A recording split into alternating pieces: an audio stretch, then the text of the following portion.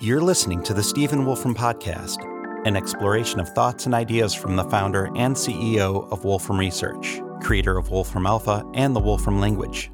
In this ongoing Q&A series, Stephen answers questions from his live stream audience about the history of science and technology. This session was originally broadcast on August 11th, 2021. Let's have a listen. Okay, hello everyone. Welcome to another episode of History of Science and Technology Q&A. Sorry, we're starting a little late. A few bizarre technical problems here. All right, we had a whole bunch of questions saved up from last time. There's a question from Slayer here. What did doctors learn from Henrietta Lacks's cells? Okay, I can try and talk a little bit about that. I don't know fully the history of this. First point is when biological organisms grow, one of the key things that happens is cells divide. And there's a question, if you have an organism and it's growing, how long does it grow for? Do the cells just keep on dividing forever? Or is there a limit reached where the cells stop dividing, where they kind of know the organism is sort of fully grown or something, and where you just stop dividing cells?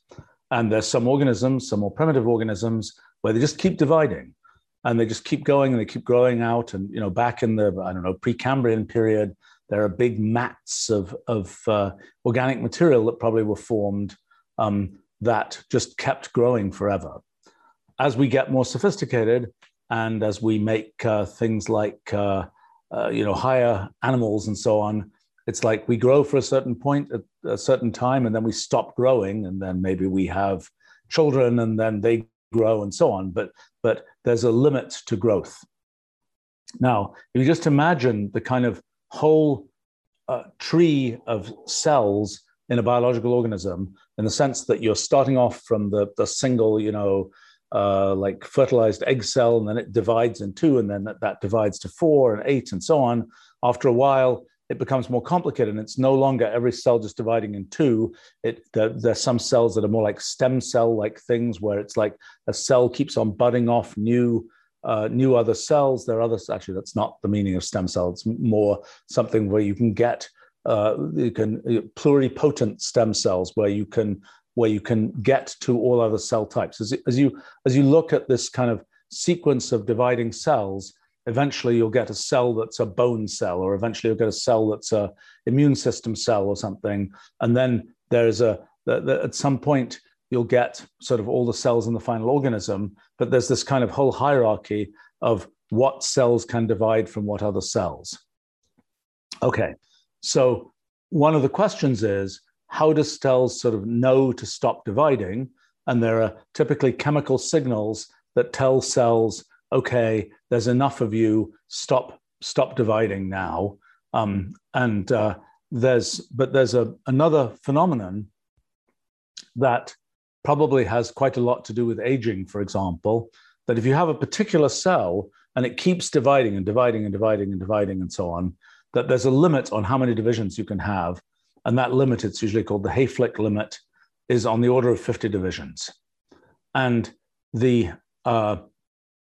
so once you have an initial cell, the maximum depth of the tree is essentially 50 nodes. That's the maximum. So the maximum size of the organism will be like 2 to the 50th cells or something.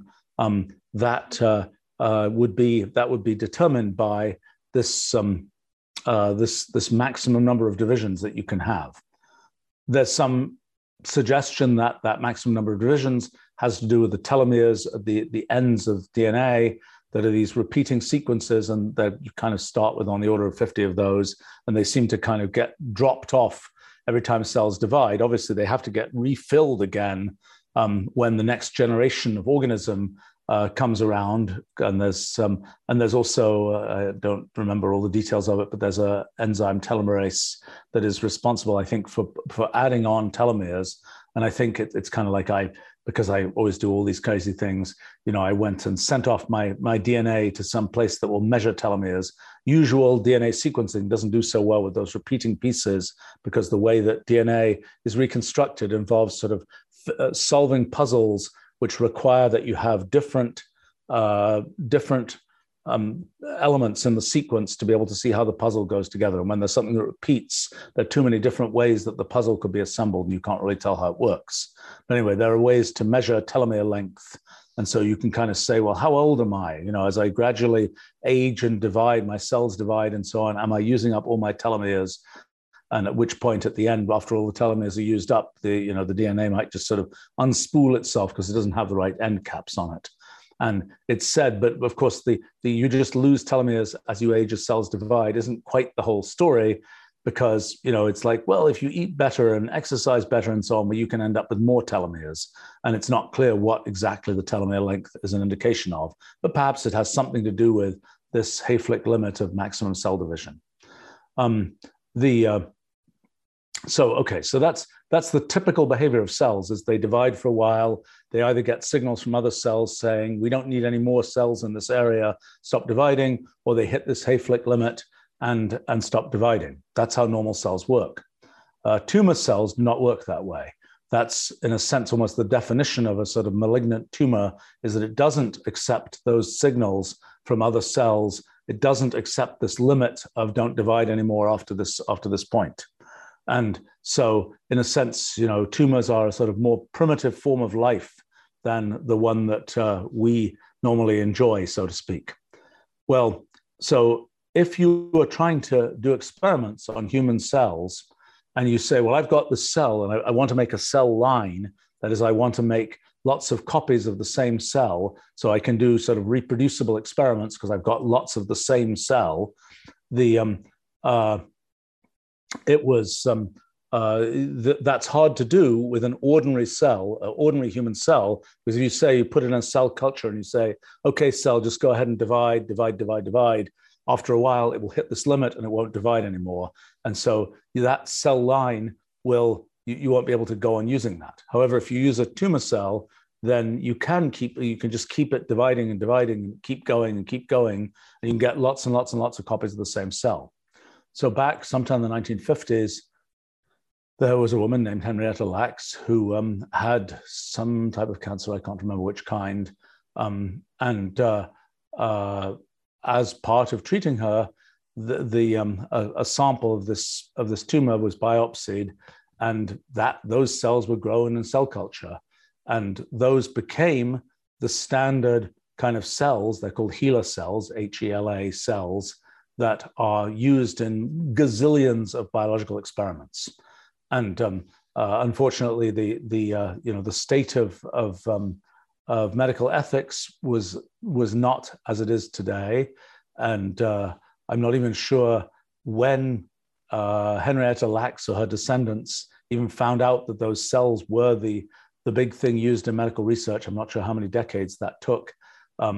It's a different, that whole story has changed since then. But in any case, from the point of view of biological experimentation, it's been very useful that there's a definite cell line that you can kind of just order, you know, cells from that cell line and do experiments with them. And it's sort of an attempt to have a standard sort of sample cell for a standard human cell that you can do experiments with. It's kind of a little bit like saying, what's the standard human genome? Everybody's genome is different, everybody's cells are different, but it's useful to have some standard that you can use as a basis for doing experiments. And one can certainly ask the question, well, this particular cell line that came from a tumor from sometime in the 1950s and so on, from some particular person with, you can go look at that cell and you can go find the DNA of this particular individual, and you can find no doubt you can go find the 2X chromosomes and all those kinds of things, and that'll be different from a cell with X and Y chromosomes and so on.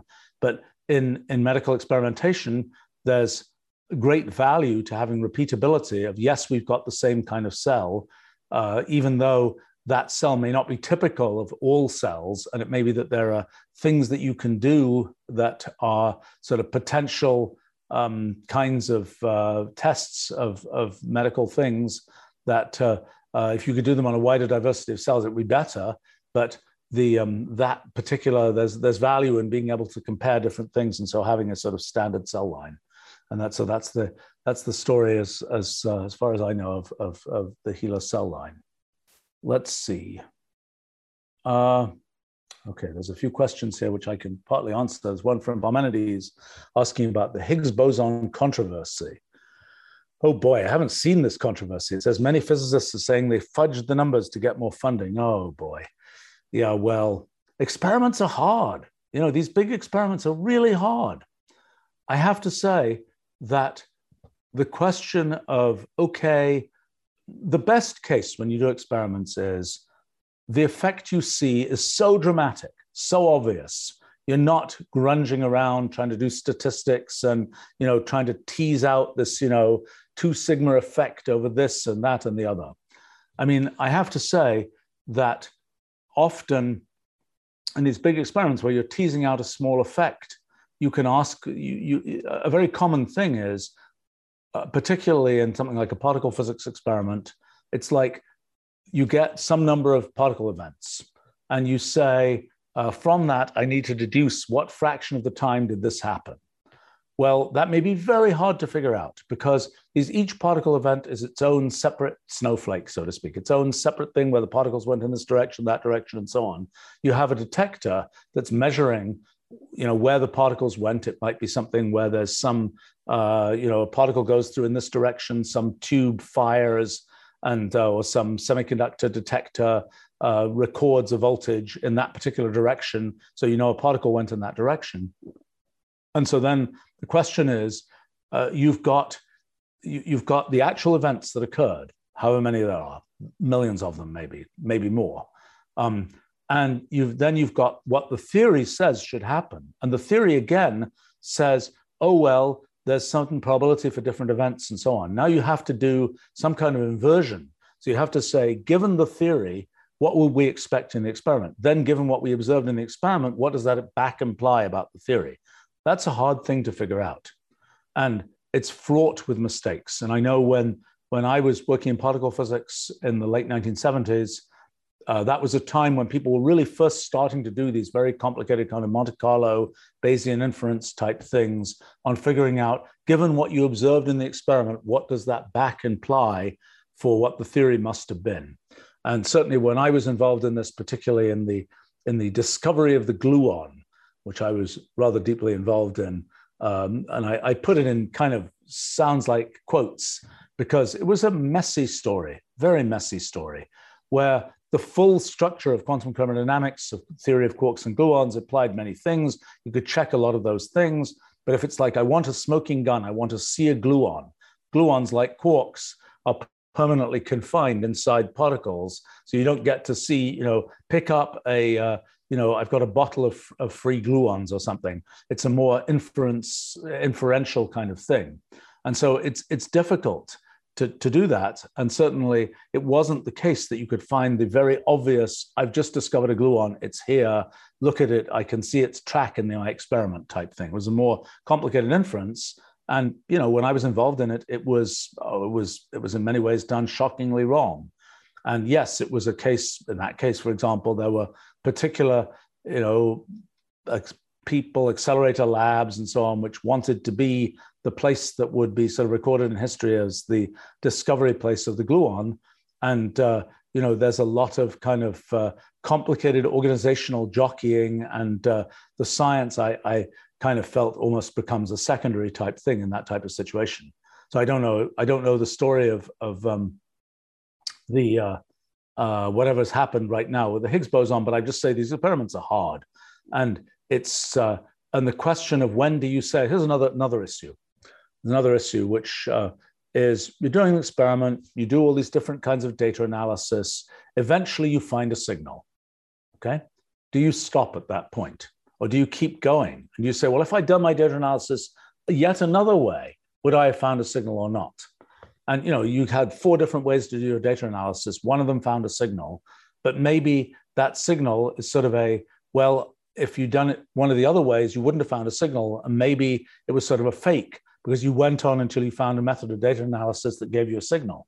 Is it a fake? Is it not a fake? It's complicated. And I would say that this is one of my fears, actually, as we look towards experimental implications of our theory of physics, is that it becomes kind of complicated to know, when do you do an experiment? The experiment is very hard. What are the expectations of how, if you want to do the experiment and show that the effect does not occur, you just do it and you don't keep on doing those analyses until you can actually tease an effect out of the noise. You just say, oh, it's all noise, there's no effect. And, you can say, well, that's bad science, but, at some point, I mean, it's hard to know. When do you stop? I think this happened, for example, with things like the cold fusion business. It was like there were experiments done, they were hard to reproduce. People said, oh, the effect can't be there. Well, the question of why were they hard to reproduce? Maybe they were hard to reproduce because the only way that you get that effect is when you're not at sea level, because it depends on having extra cosmic rays, which we didn't know mattered, or when some other, when the lab is all dark because it's destroyed by light, or lots of different kinds of things where it's very hard to know what was the effect that actually mattered. And as you try and think about doing those experiments, you say, well, I don't see anything. I don't see anything. I don't see anything. Well, did you try making it brighter? Did you try moving it to Denver? Did you try doing this? Well, at some point you just say, no, I tried all the reasonable things I could try. I didn't see anything. Therefore, there is no effect. Is it really true there's no effect? Hard to know. So it's difficult. And, I'm afraid people always say, experimental science is all about just you do the experiment, you see what happens. That's how you conclude what's true in science. It does not work that way in practice. It's much more complicated. There's much more of an interplay between what you expect to see, how you do the experiment, how you interpret the experiment, all those kinds of things. And while people would like to look to science for sort of the ultimate cut and dried answers, it doesn't tend to work that way, which works a lot better with computer experiments. Computer experiments are much more cut and dried, just like sort of pure mathematics is in many ways more cut and dried until you get into the question of, is that proof really a proof type thing? But this is the difficulty of actual experiments. I mean, another sort of the fundamental sort of idea of experiments is you can do an experiment in which you carve out of the world something which is an isolated thing where you can just do your experiment and it doesn't depend on anything else. And that's probably theoretically impossible. That is, like I was saying before, you're doing your experiment on your palladium electrode or something for cold fusion, and you say, I'm just working on that. It doesn't matter that the air temperature is this. It doesn't matter that something from the outside world is this. I can do an isolated experiment. That may just not be possible in some theoretical sense. And in fact, as we look at our theory of physics, we can see that there are things where, in fact, just yesterday, I ran into something trying to look at some results someone else had got of realizing that it actually matters when you're studying this system, or you think you're studying some system about gravity with black holes and all this kind of thing. It's like, what's on the outside of this? It actually matters. You can't just isolate it and say, I'm just going to look at this part of the system and nothing else. Although that is the kind of meta claim of sort of Baconian type science, is you can do an isolated, independent, reproducible experiment. So it's a hard thing to do. Now, in terms of the Higgs boson and so on, yes, I did meet Peter Higgs. You were asking that. Maybe, well, let's see, a couple of times. I remember one time in Edinburgh, actually, where he lived. I think back in the day, I mean, just to give a little bit of history here, and somebody asked about Steve Weinberg, who died a couple of weeks ago now. Yes, I did know Steve Weinberg. And that sort of, as we talk about Peter Higgs and Steve Weinberg, I'll tell you a little bit more of that relationship.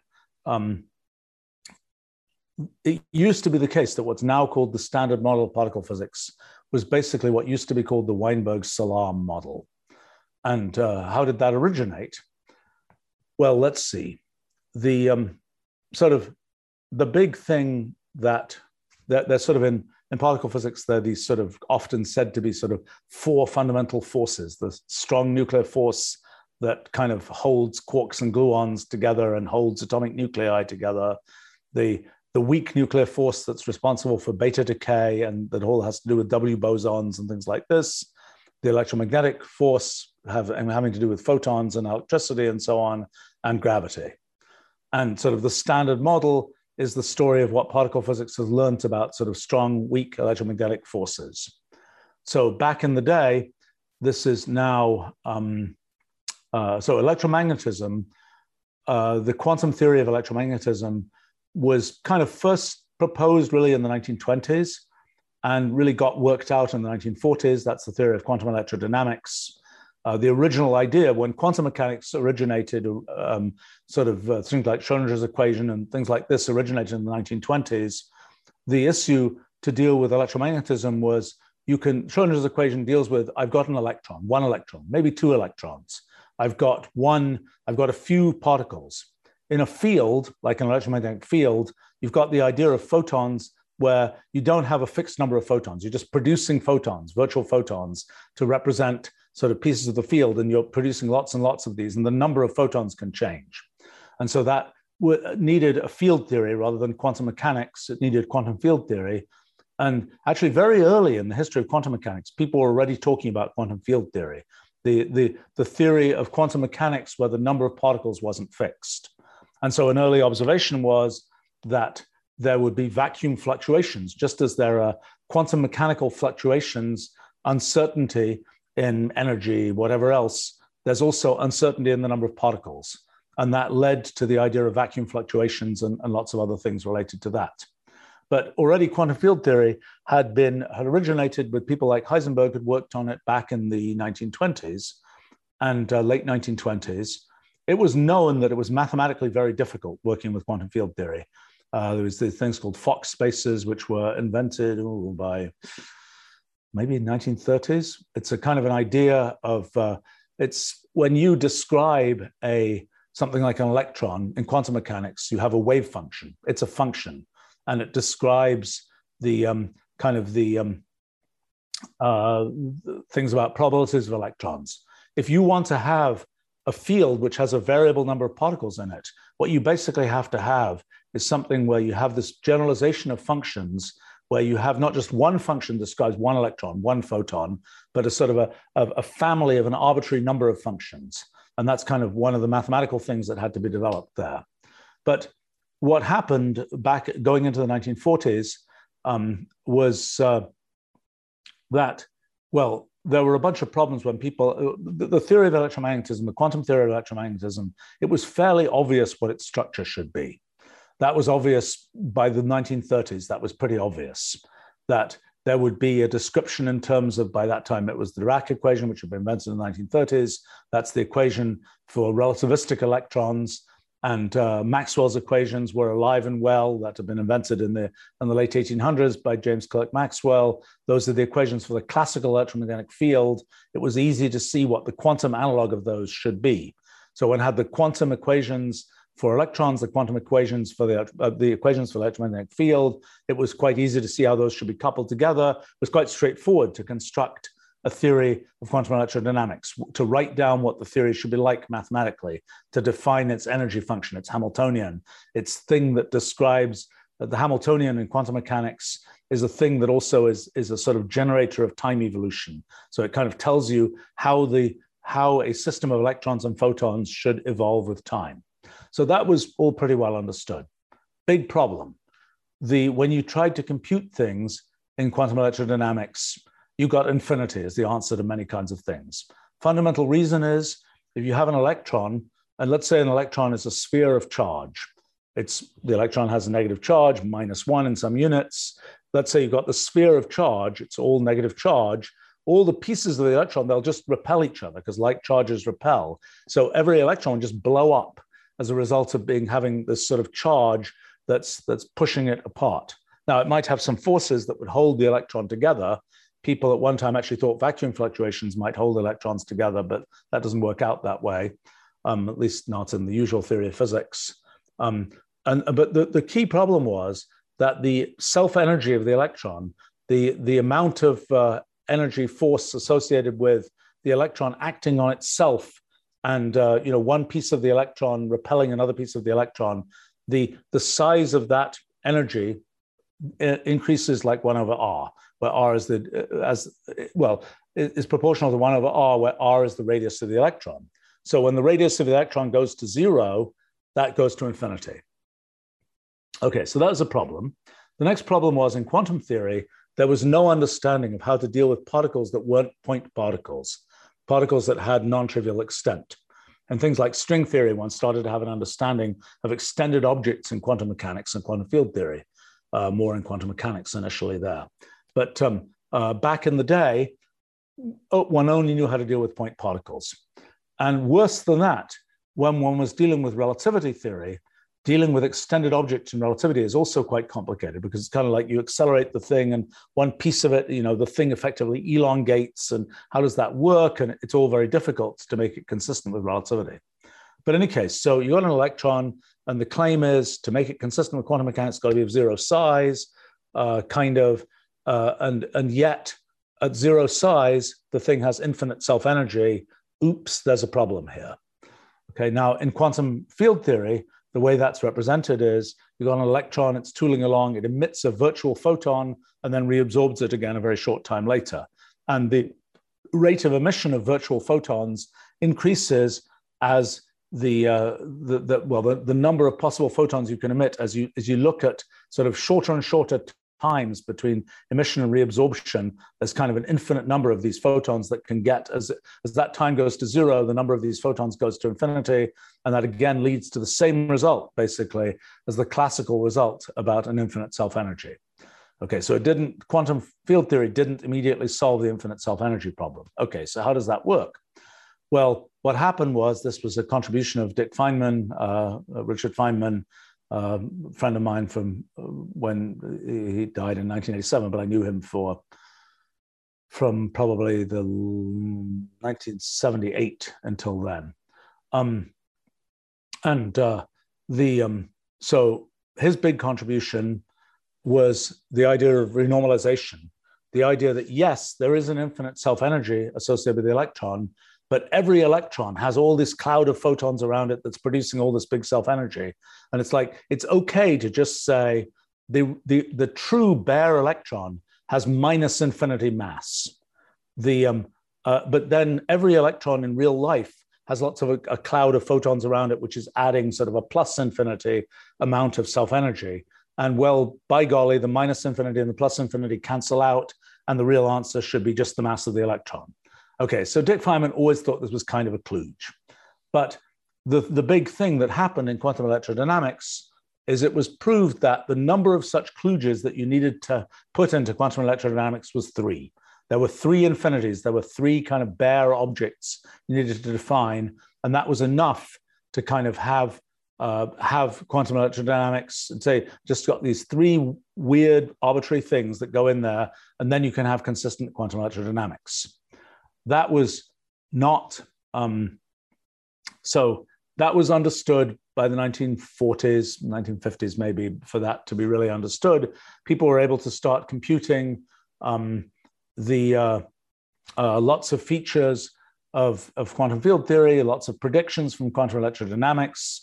The anomalous magnetic moment of the electron was one big one that was originally computed by Julian Schwinger, the so-called G-2. Another one was the Lamb shift, the hyperfine splitting in hydrogen was a shift of a sort of relativistically, quantum field theoretically computable shift.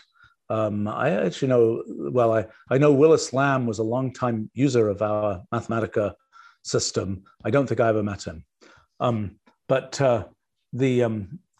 So then there were these various predictions of quantum field theory from quantum electrodynamics. They worked just fine.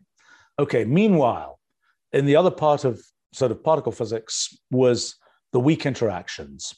So the characteristic phenomenon there is nuclear beta decay when, well, it even happens with a single neutron. A neutron decays after about 1,000 seconds into a proton, an electron, and an antineutrino.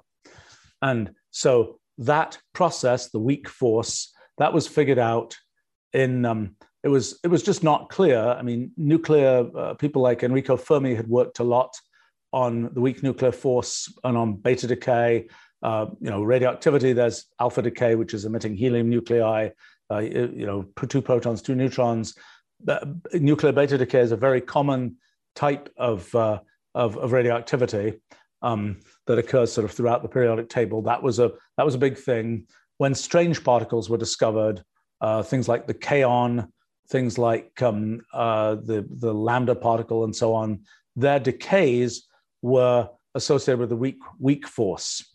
They can be produced in pairs using the strong force, but they had to decay through the weak force.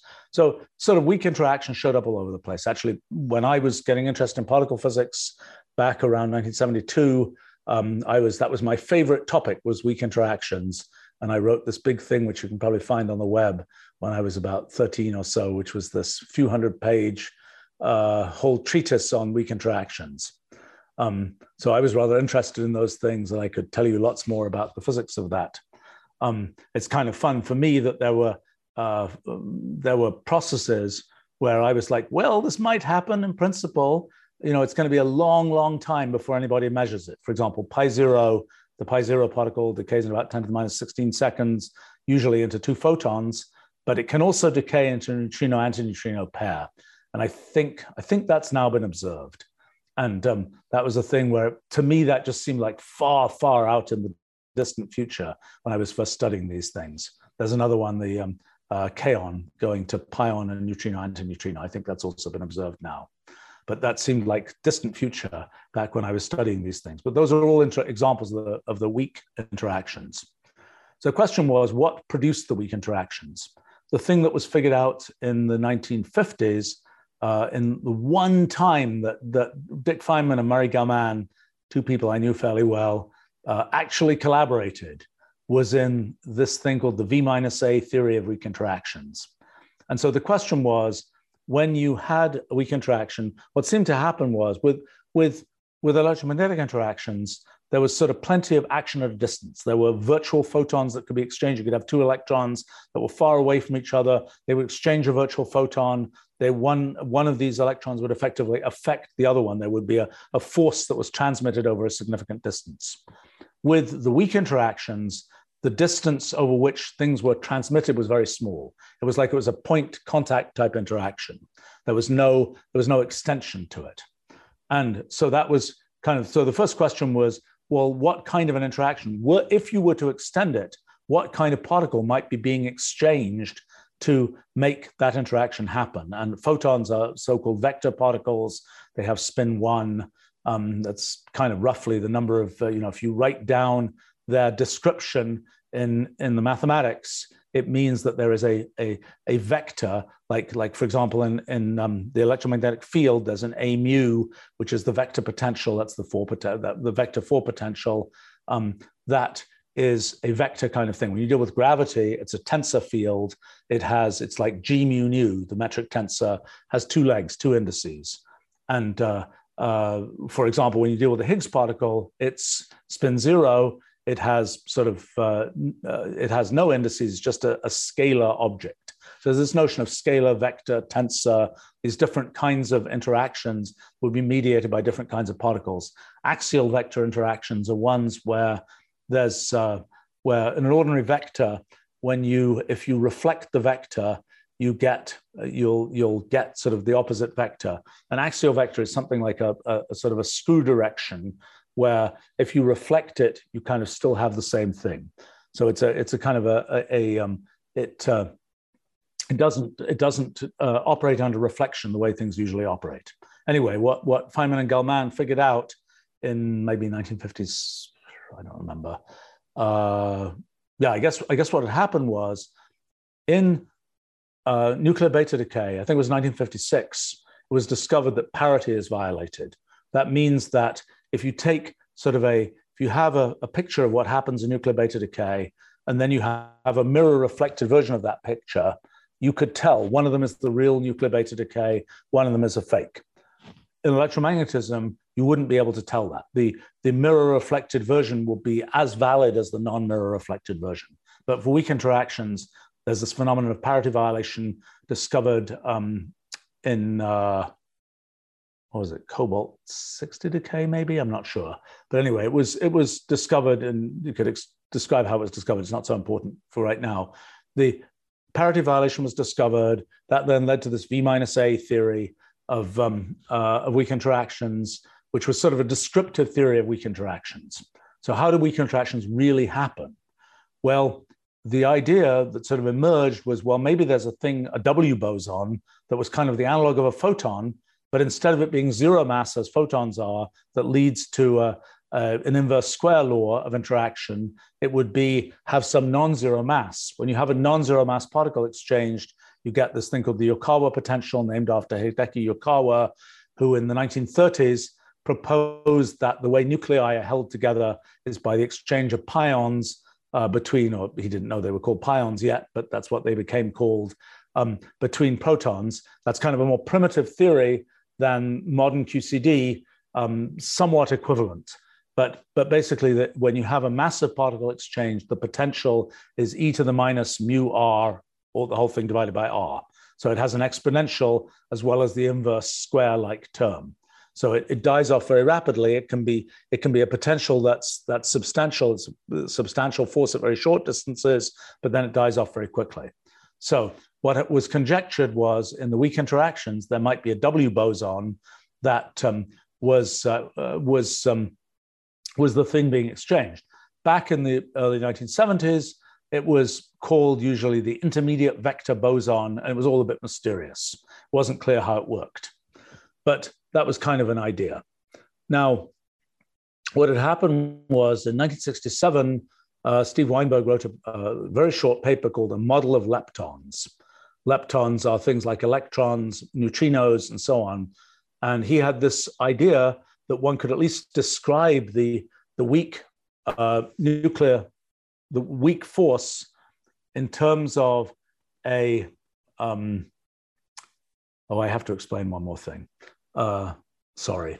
Okay, let me explain one more thing. So back in 1956, I think, Yang and Mills, C.N. Yang and I think Robert Mills. C.N. Yang was a pretty famous physicist who'd been involved in, among other things, the suggestion that parity violation might happen, along with a person called T.D. Lee. And Lee and Yang were kind of a power pair of physicists, particularly in the 1950s and so on. Anyway, Yang and Mills had this idea of so-called Yang-Mills, what's now called Yang-Mills theory. The idea was more or less this. So we have electromagnetism where we've got electrons and they're charged particles and they exchange photons.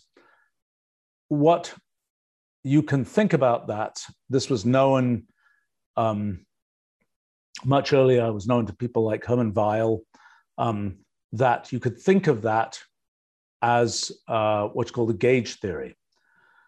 Oh boy, let's see. How do I get through this and without having to go too deep into how that works?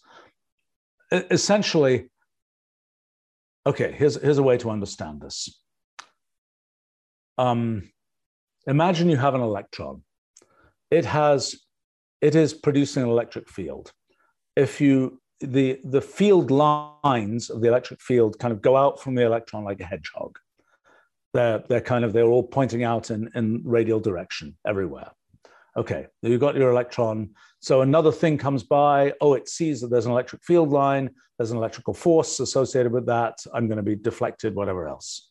Okay, now imagine you move the electron. Okay, so eventually the electron will be a hedgehog in a new place and it'll have new field lines coming out. So the question is, as you move this electron, you have to think what happens to those field lines that are coming out from the electron.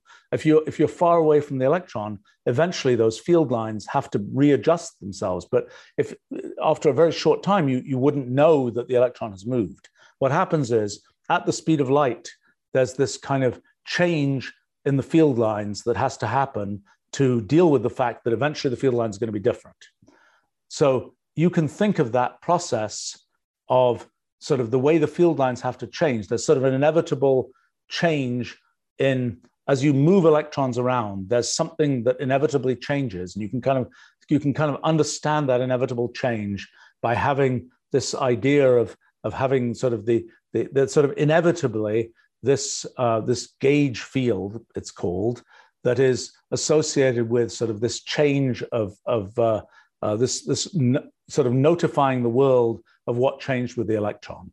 This is a very rough description, but that's sort of why inevitably when there's things like charge, there is inevitably this kind of gauge field. In the case of electromagnetism, it's associated with photons. That's kind of telling, that is necessary to kind of tell the world what happens with these charged particles and sort of make everything work out correctly in terms of what their fields do and so on. So it's sort of an inevitable feature of having charged particles that you have these sort of a gauge field that is associated with kind of describing making consistency about changes in what happens with charged particles.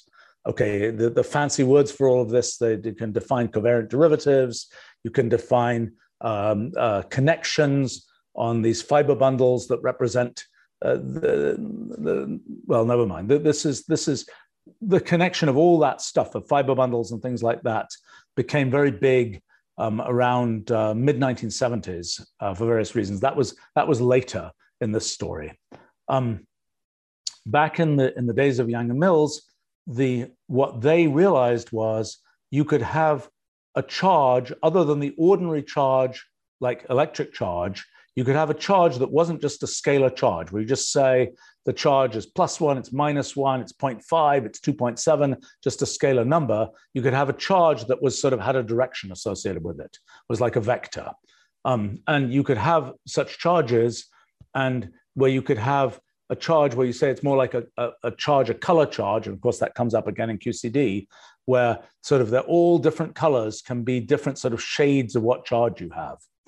Okay, so you can represent this idea of what kind of charge you have by saying, in addition to the value of the charge, there's also a direction. And you can represent that kind of thing in terms of group theory, by saying that in addition to if it's just a scalar, you don't need any groups. But when you have, so group theory is talking about sort of the transformations that you can make on something. Like you might have a rotation group that says, that's a set of that contains all the various transformations you can make on something in three-dimensional space. That's a group called SO3, the special orthogonal group with in 3 dimensions.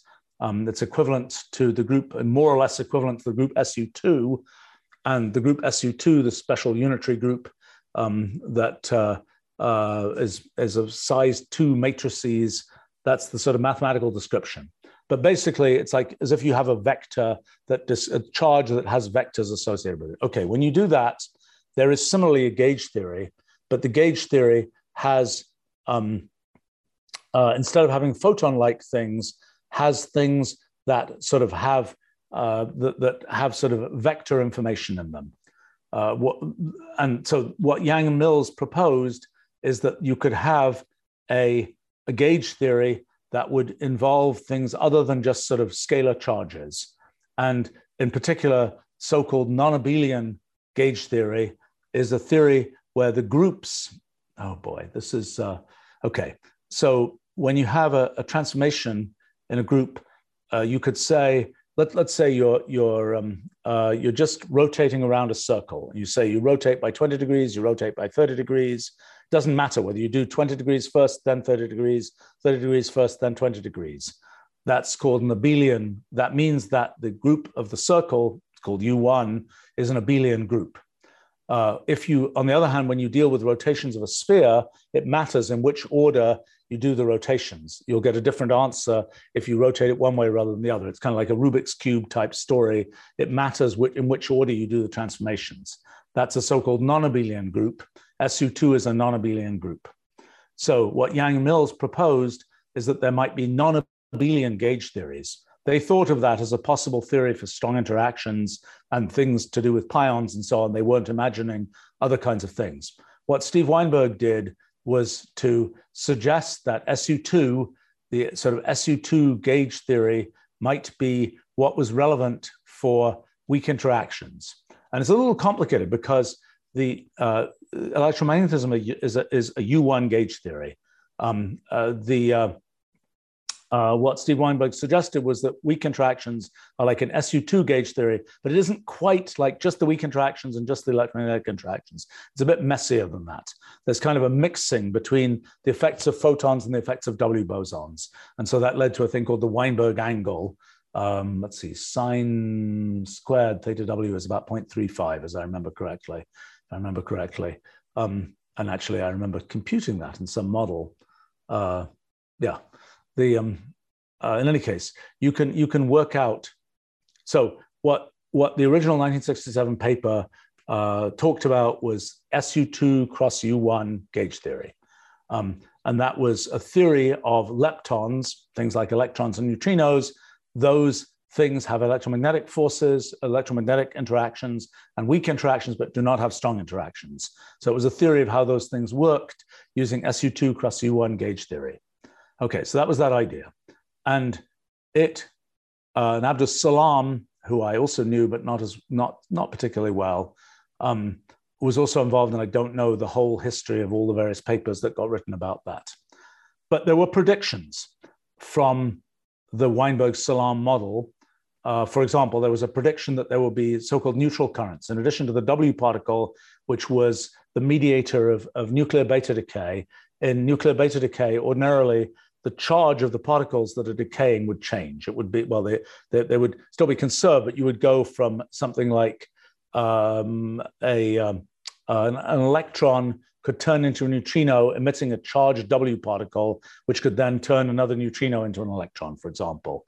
That was the most standard form of beta decay, involved these so-called charge currents, where you would have a charged particle that was the intermediate vector boson, as it was first called.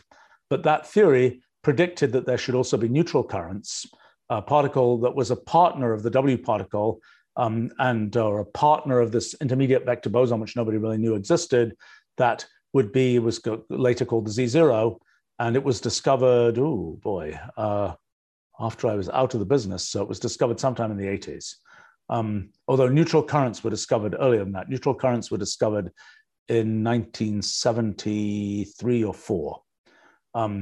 The particle that mediated them was discovered much later.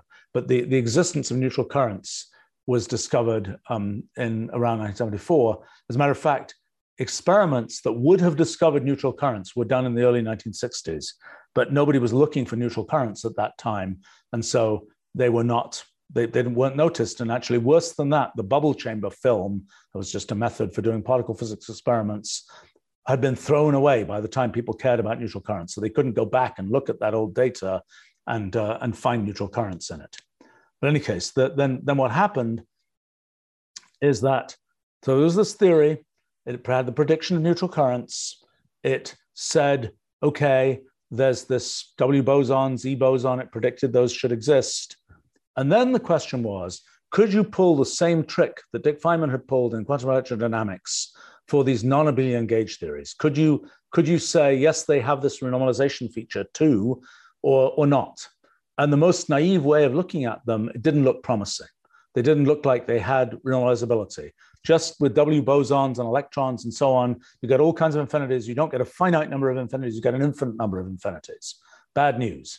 For example, it was known by when I was getting into, it was known that one feature that's already a kind of a bit of a weird feature is that usually particle interactions get less strong the higher the energy of the interacting particles. That's not quite true, but it's true of lots of interactions. For weak interactions, they got stronger. So a higher energy neutrino is easier to stop than a lower energy neutrino. Like low energy neutrinos can go all the way through the Earth, but higher energy neutrinos get stopped quite quickly. And that's one of the pieces that sort of contributed to the apparent inability to use this renormalization trick in weak interaction. So the initial thing was, renormalizability isn't going to work. You're not going to be able to compute things using quantum field theory with weak interactions, with the Weinberg-Salam model, et cetera, et cetera, et cetera. Okay, but there was a fix. Everything would work fine if all the particles in the Weinberg-Salam model had zero mass. Absolutely fine. All renormalization worked fine. It's all good. The problem with that is obviously electrons don't have zero mass. Neutrinos have quite small mass. At the time it looked like they might have zero mass. Photons have zero mass, but the electrons don't. And the W particles definitely don't.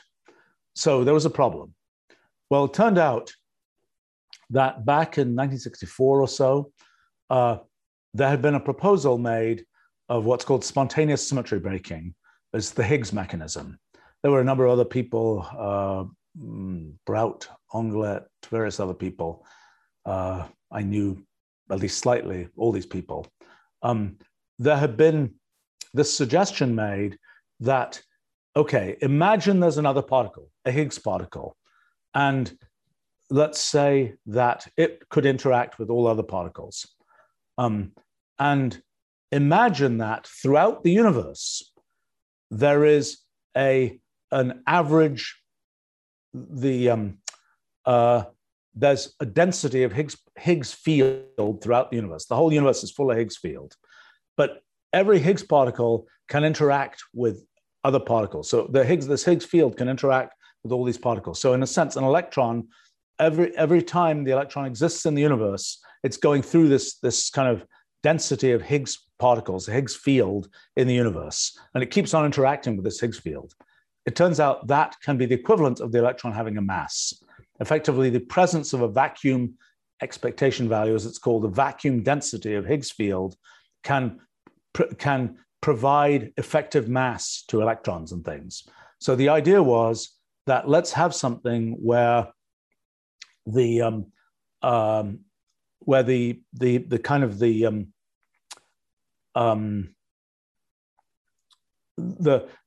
sort of it seems like a cheat at first. You say, imagine we have a Higgs field, which can have Higgs particles associated with it.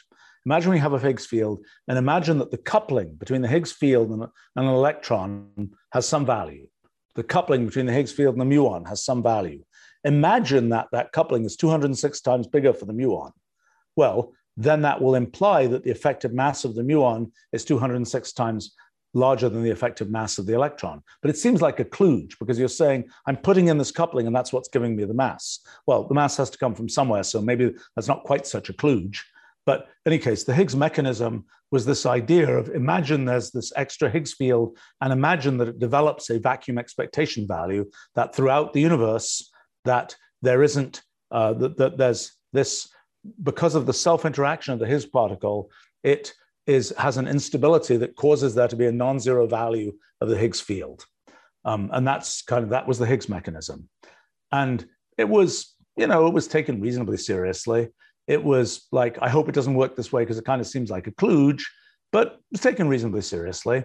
Then actually, I worked on this in the early universe. This whole Higgs mechanism would self-destruct because at high temperatures, this condensate, this vacuum value of the Higgs field disappears. And so with a person called Rocky Kolb, who has had a long career, mostly at the University of Chicago in cosmology, back in 1979, I wrote this paper about the expansion rate of the early universe and realized that as a result of kind of the destruction of the Higgs field in the very early universe, there would be a change in the expansion rate of the early universe. But it was kind of relegated to a footnote.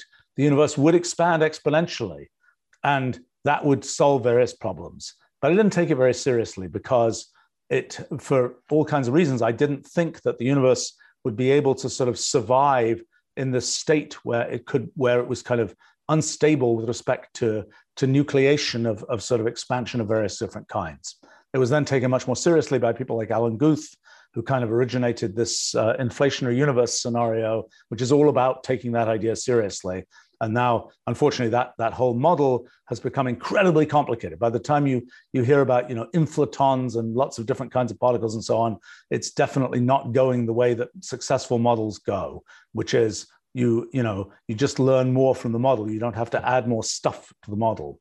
The good news is kind of our modern theory of physics has a very different explanation of how the early universe works and starts infinite dimensional and gradually cools down to being three-dimensional that I think removes all of these issues. It preserves some of the kind of concept of inflation, but in a completely different way with respect to dimension rather than with respect to inflaton fields and things like this. But in any case, that's irrelevant to this historical narrative. But anyway, so the Higgs field, it was a thing. The Higgs particle hadn't been discovered. People didn't know if it existed. But then the question was, if you had, so massless, Yang-Mills theory, massless non-abelian gauge theory, renormalizable, you could calculate things, but when you had an actual mass of electrons, didn't work. What about spontaneously broken non-abelian gauge theories? That is, things which had the Higgs mechanism in them. Well, maybe you would preserve renormalizability. That was figured out by Gerhard et Hooft in 1973 or 4, along with Tini Veltman, his advisor, who had been very much involved in sort of making computer algebra systems for doing particle physics calculations. I wrote an obituary piece about Tini Veltman fairly recently. But in any case, that was the moment where renormalizability of spontaneously broken gauge theories was established. And so that kind of gave spontaneously broken gauge theories and the Weinberg-Salam theory kind of the stamp of approval of, yes, you can calculate things in this theory. It's still impossible to calculate things even without that, but there were sort of pathologies that were lurking in the corners that seemed to blow things up. So anyway, that's let's see, the question had been about the Higgs mechanism and Peter Higgs and Steve Weinberg and so on. That was by the, I would say by, then the big thing that happened in 1973 was the discovery of asymptotic freedom in QCD by 3 people I know, David Politzer, Frank Wilczek, and David Gross. That was, and Sidney Coleman had been quite involved in that also, a person at Harvard, along with David Politzer, and the other 2 were at Princeton. That was the discovery that the quantum field theory applied to the theory of quarks and gluons, which hadn't been taken very seriously up to that time, because it seemed like it's all about strong interactions, you can't compute things, et cetera, et cetera, et cetera. What was discovered at that time, and actually Gerhard et Hooft had figured out something similar probably slightly earlier, but hadn't really internalized its importance, that it was a theory where in the opposite, where the kind of the higher the energy, the weaker the effective interaction. So that meant when you had particle interactions at very high energies, QCD would behave like a theory where things were weakly interacting, where you could compute a lot of stuff. And so that started a giant industry that kind of had ramped up by about 1976. I kind of worked in that industry for a few years. And because it was a very new industry, I was able to compute a bunch of things people hadn't computed before. And also I had the kind of secret weapon of using computers to do it. And so that was a fun thing. But so QCD was sort of the other component that became the standard model. So I mentioned that electromagnetism is like a U1 gauge theory. SU2 gauge theory is kind of like the weak interactions. It's a little bit mixed together with electromagnetism. QCD, theory of quarks and gluons, this idea of color charge. Color charge is an SU3 charge. That's a charge associated with sort of a 3-directional-ish kind of thing.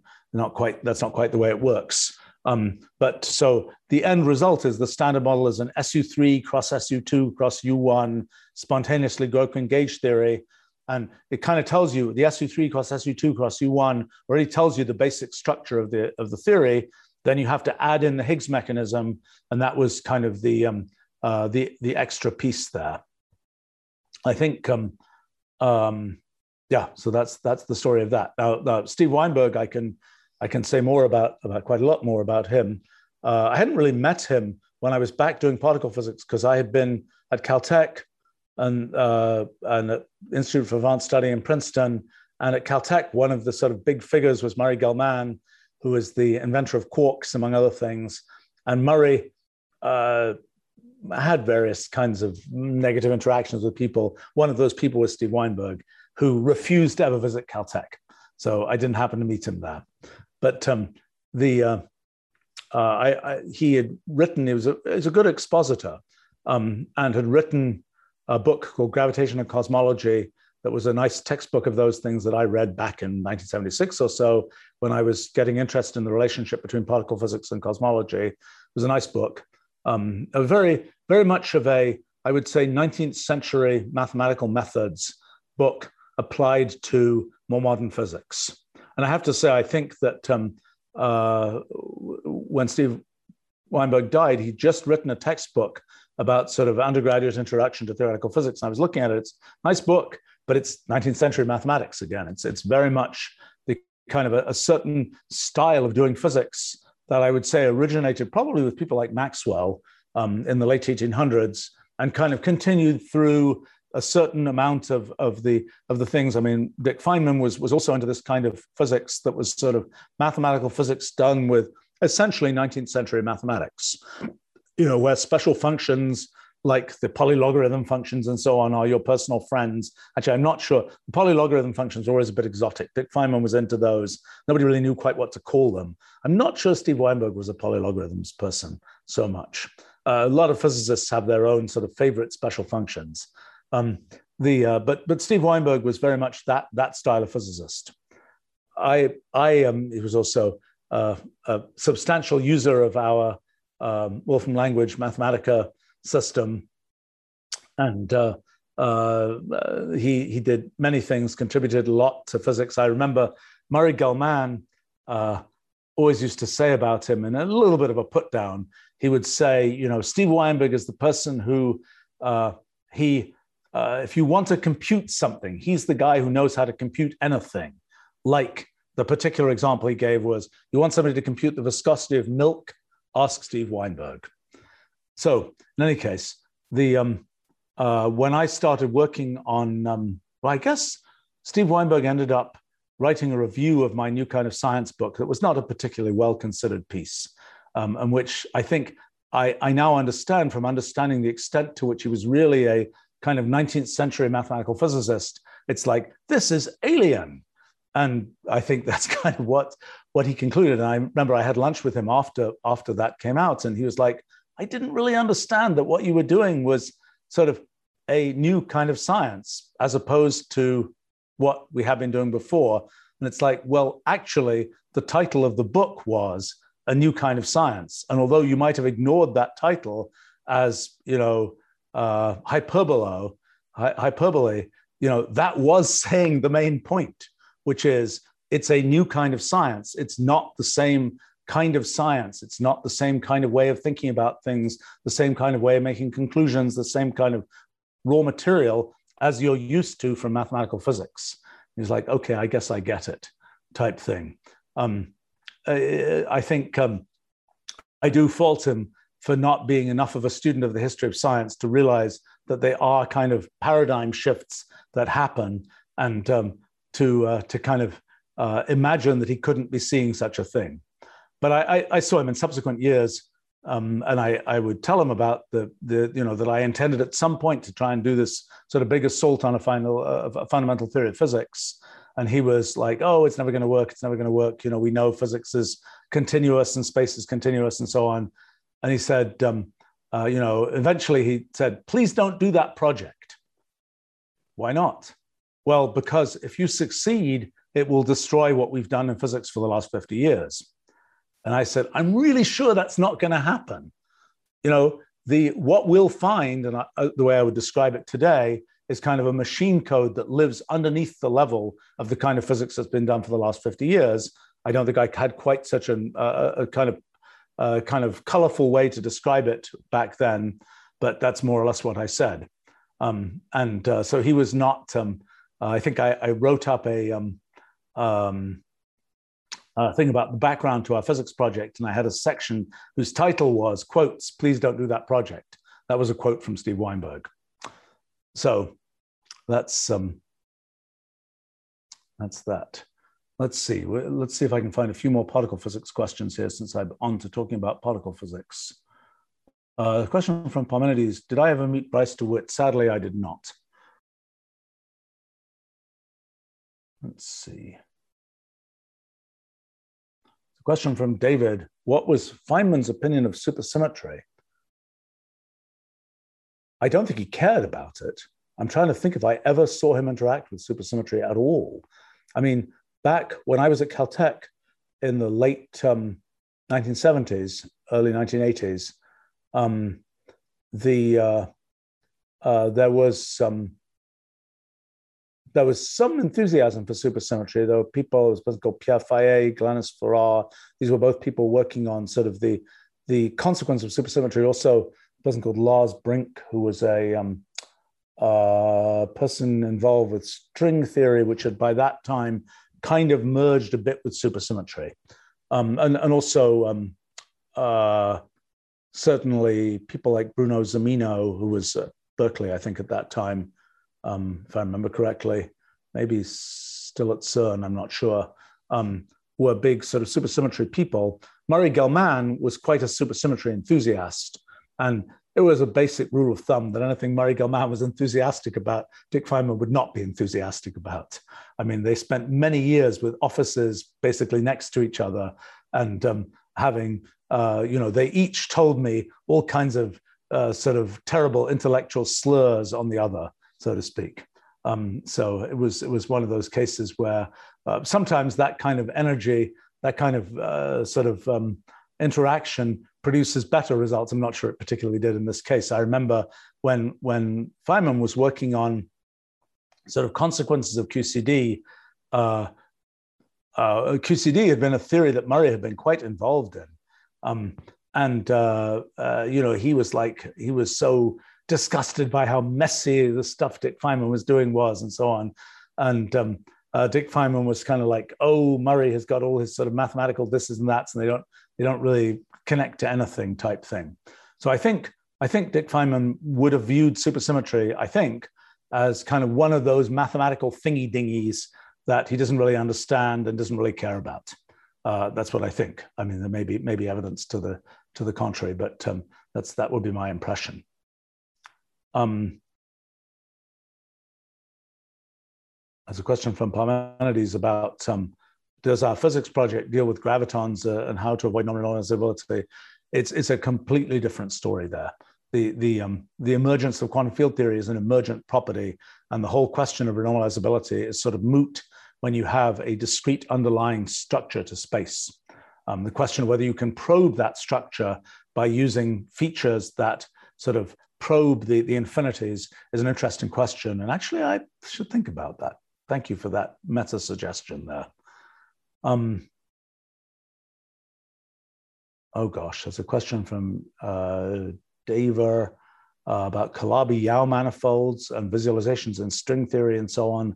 I think it's going to take me fairly far afield to talk about that and to talk about, I'll be talking about sort of symmetries and solutions to Einstein's equations and so on. Maybe another time I'll talk about that. There's a question from Parmenides about millennial problem, probably created by my friend Arthur Jaffe. This was Landon Clay was a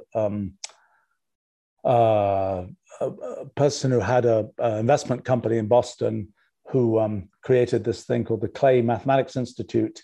And its first director was Arthur Jaffe, a longtime mathematical physics professor at Harvard, who had this idea of sort of raising the awareness of the whole thing by inventing a small number of millennium problems, which would be kind of problems in math around the year, I guess it must have been around the year 2000. It really that long ago?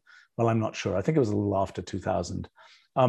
That would kind of serve a little bit the analog of Hilbert's 23 problems that he'd proposed in 1900 that kind of are things where people get a lot of points for, I've solved the Hilbert problem. And Hilbert's 10th problem or something, the unsolvability of Diophantine equations involving integers. That was sort of a big deal, solved in the 1960s and so on. And